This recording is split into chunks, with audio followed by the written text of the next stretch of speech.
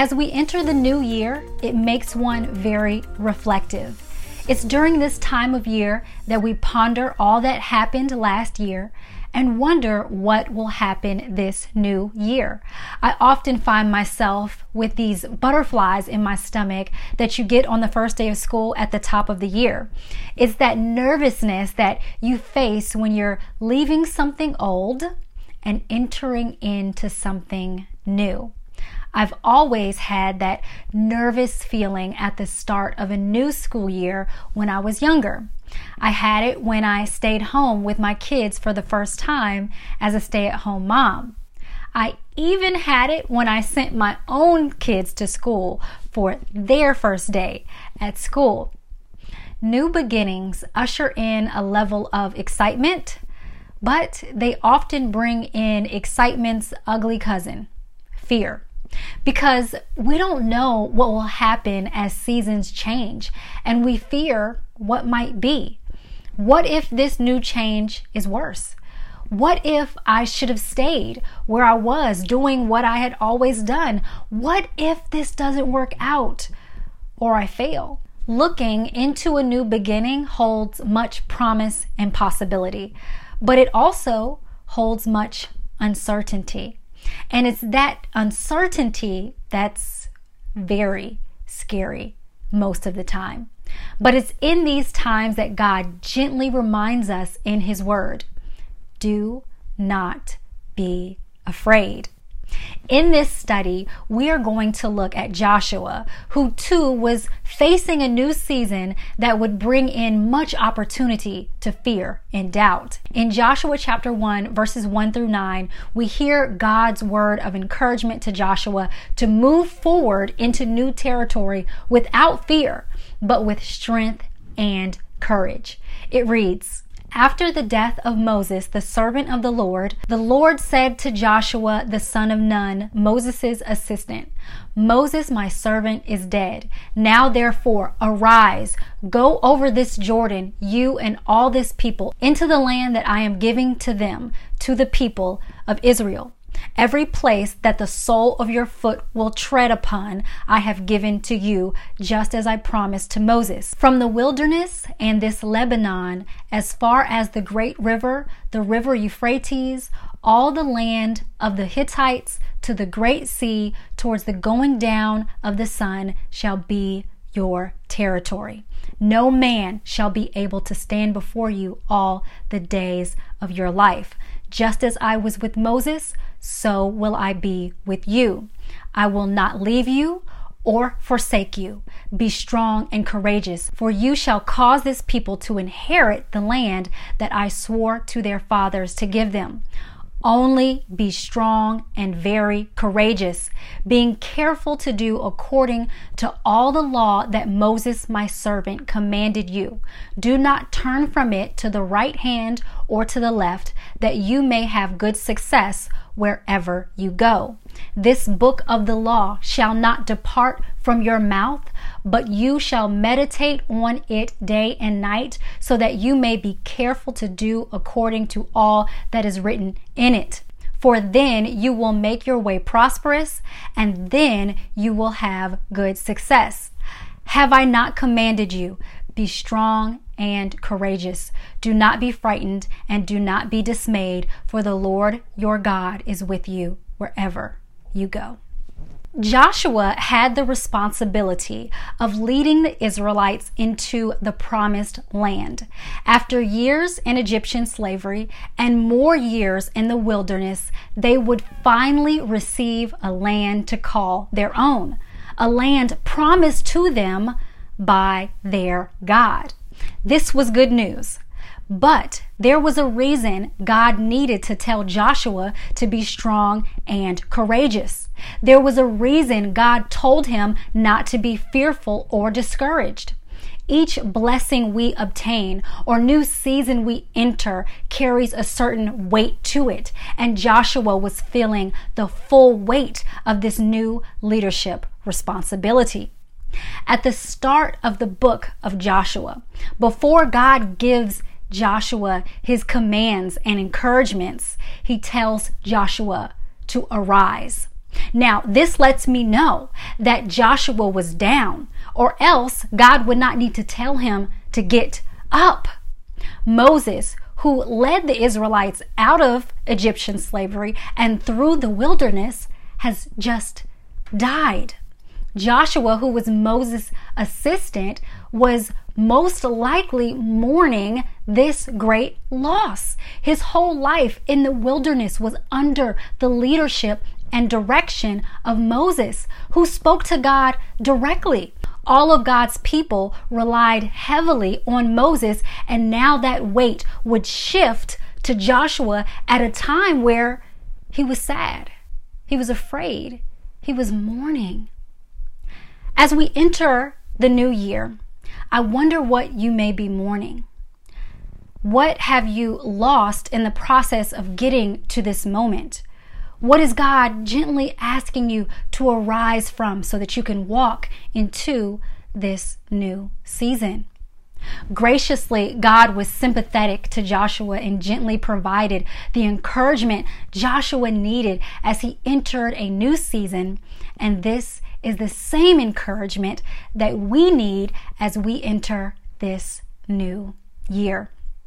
From the text, we see God didn't just tell Joshua to stop being afraid. No, he gave Joshua a reason not to be afraid. He gives us the same reasons to proceed into new seasons with courage.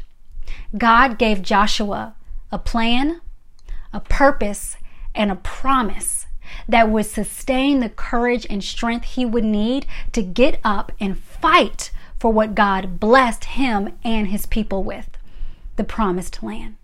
Like Joshua, as we enter new seasons, God grants us a plan, a purpose, and a promise to infuse our hearts with the courage we need to step through new doors and opportunities.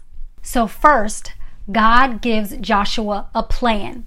The beginning of the year is full of planning and strategizing. I honestly find it intimidating at times. We plan out what we want to accomplish for the year, but we don't know if it will actually happen. We paint the picture, but we don't really know how it will develop. That's why I love that Proverbs 16:9 tells us, we can make our plans, but the Lord determines our steps.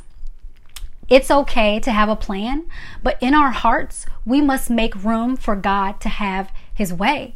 He has ordained every step of our lives, and we can trust him with it.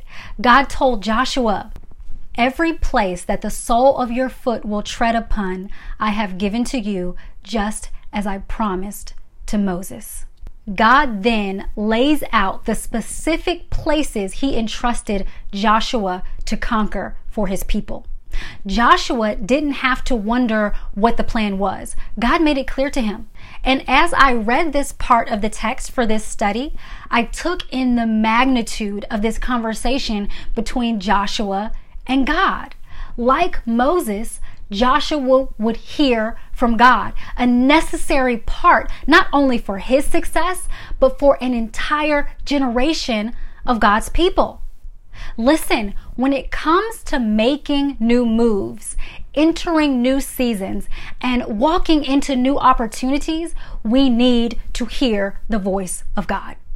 When plans are made, we need to be in position to hear from the one who orders our steps. As we enter this new year and think about what we want to accomplish, we must ask ourselves, have we heard from God?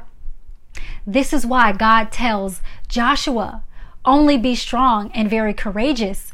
Be careful to do according to all the law that Moses, my servant, commanded you. Do not turn from it to the right hand or to the left, that you may have good success wherever you go. Joshua's success in accomplishing God's plan was directly connected to him knowing and following God's word. God speaks to us in many ways, through prayer, through the Holy Spirit, through others, through confirmation, dreams, visions, and more. Whether you have heard God in any of these ways, there is always one way that God speaks to all of his people, leaving us without excuse as to if we can hear from him or not, and that is through his word. As we make plans, we involve God through seeking him in prayer. But we hear from him by gaining understanding and clarity of his desire of our lives through his word. This week at church, I was reminded that our lives are not our own. God has entrusted our lives to us, and we will be accountable to God one day for what we did with them. If we want to be successful, we need to reevaluate our definition of success. According to our text, success is not in how much money we acquire, the titles we hold, the degrees we accomplish, or who we know. The Bible says it's when we follow God's word that we will find success wherever we go. Is that on your to-do list? Is that on your vision board? Is obedience and surrender one of your New Year's resolutions? I'm not saying don't make plans, but ensure those plans are led by God and directed by his word. One of the most popular verses in the Bible is Jeremiah 29:11 that says, "For I know the plans I have for you, declares the Lord. Plans to prosper you and not to harm you, plans to give you hope and a future." Not only are God's plans greater than ours, his plans always lead to purpose, which leads to our second point as we look at Joshua on the cusp of entering into a new season. God gives Joshua purpose. A plan is a set of directions to achieve a task or goal. Purpose, on the other hand, is the reason why something exists or something is done. A plan is what we do, but purpose is why we do it. Proverbs 19:21 says, "Many are the plans in the mind of a man, but it is the purpose of the Lord that will stand." We have many plans and ideas for how we want to accomplish many things in our lives. I love that the scripture says that we don't just have some plans, but that we have many plans, because I know I do. I have lists and notes and memos full of ideas I want to try, books I want to write, and goals I want to accomplish. At times, it can be overwhelming and exhausting, frustrating even, knowing that I don't have enough time or energy to actually pursue every plan that comes to my heart. But we can have peace when we know that greater than our many plans are God's ultimate purpose.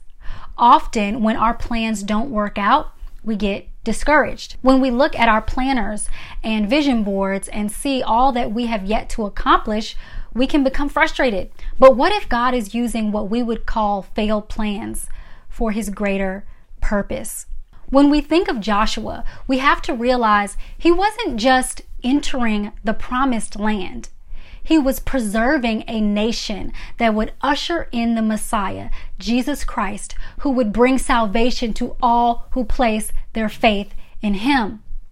Plans are what we do, but the effects of purpose grow far beyond ourselves.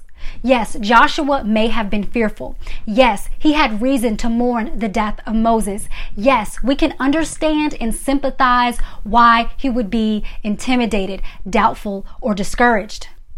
But this wasn't all about him. His decision to listen to God and follow his plan would birth a purpose that would affect all mankind.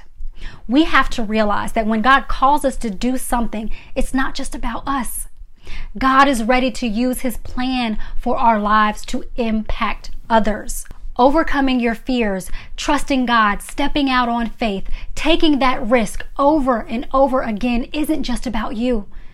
It's about the purpose on your life that will save, heal, set free, encourage, and inspire those God has entrusted to you.